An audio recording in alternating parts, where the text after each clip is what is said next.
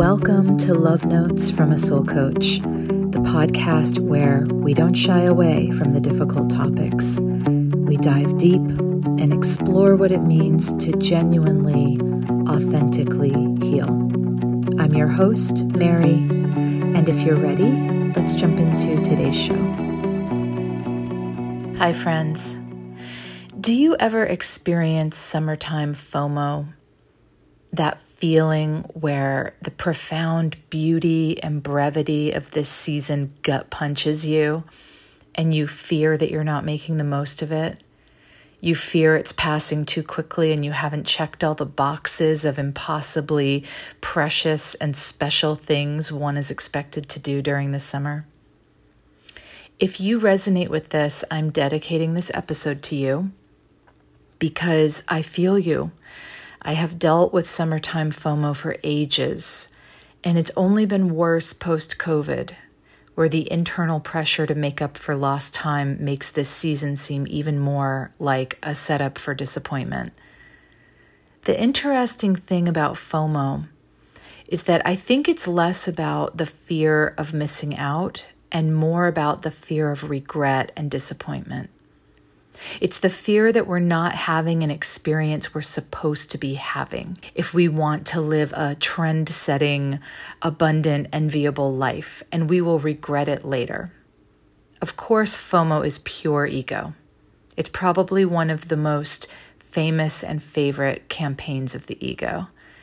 It keeps us anxiously engaged with needing to know what everyone else is doing, what's cool, what's happening, what's the latest on the event calendar that gives life meaning. And anything that is largely of the ego will bring suffering. So we just have to know that going in. When we get swept up in FOMO, we're in deep with our egos and there's going to be some degree of suffering as a result. Now, the opposite of the ego is the soul.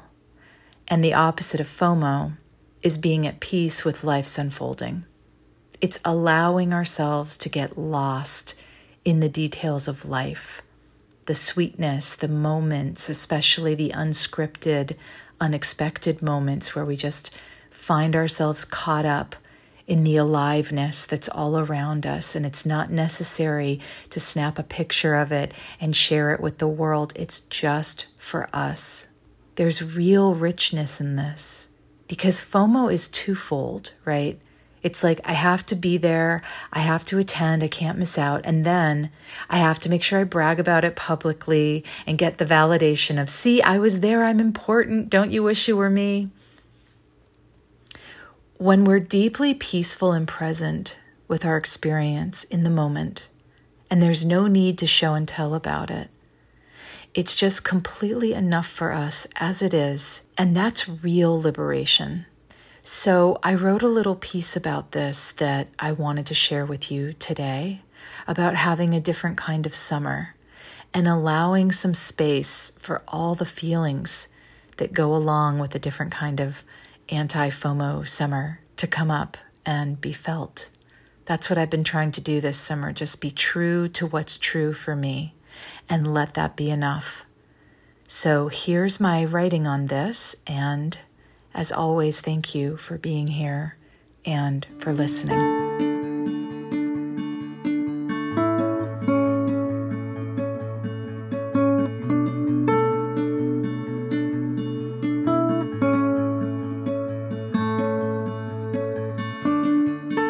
I didn't really go anywhere this summer.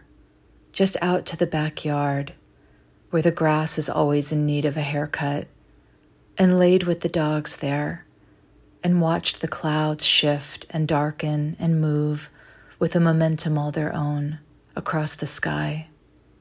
Does that count?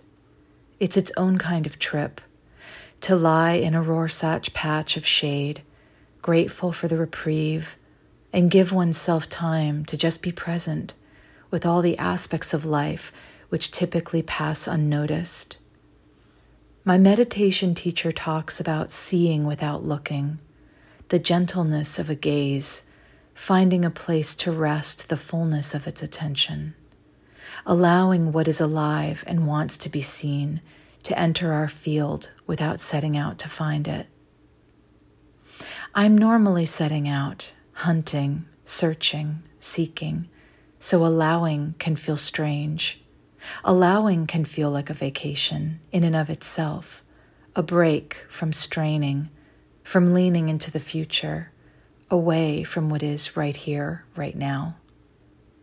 I wasn't invited to, nor did I offer to host any long and rambling outdoor gatherings this summer, the kind you drag tablecloths and hurricane candles out for, and coolers filled with ice for rosé and beer.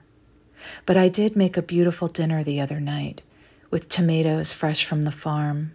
And by some miracle, everyone was home and available and hungry at the same time.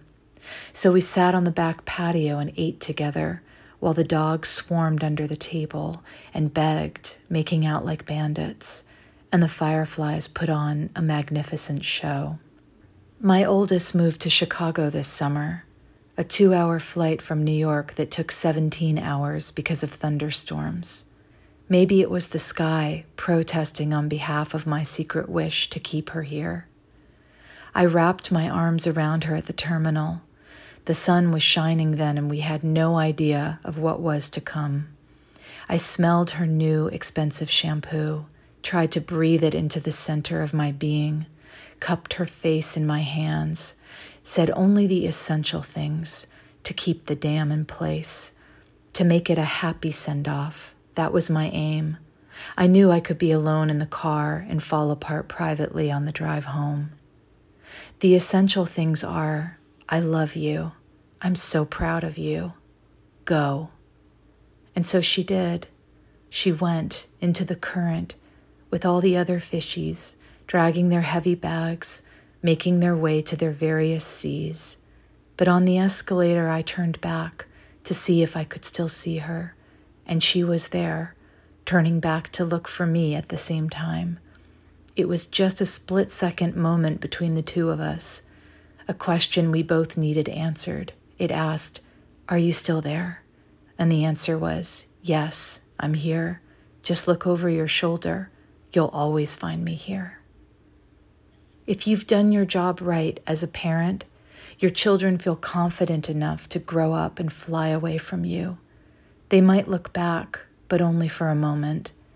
Then they turn their sights toward their own horizon line, their horizon line, which is not yours. All these years, everything in your life has been designed around making sure this person is okay. And then, suddenly, your services aren't needed anymore. You're demoted from full-time to on-call, and it takes time for the reality of that memo to sink in. I planted my own patch of sugar snap peas this summer and managed to eat them before the neighborhood groundhog could.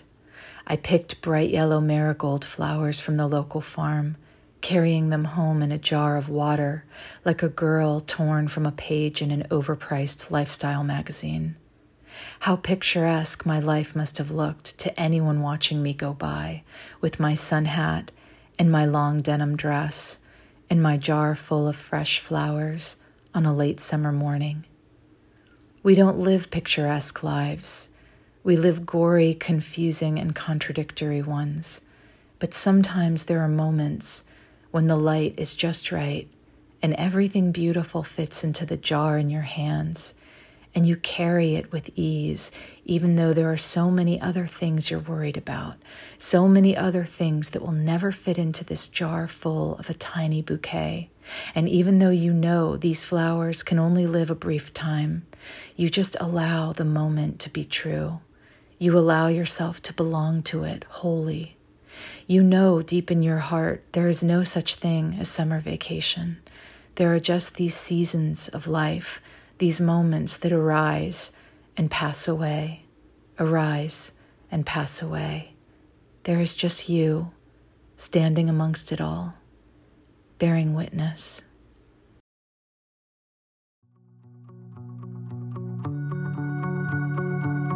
Thanks for spending the time with me today.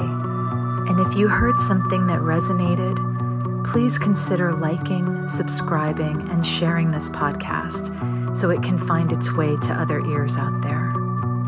To learn more about my work and my latest offerings, visit me at marywelch.com or on Instagram at marywelchofficial. Till next time, friends.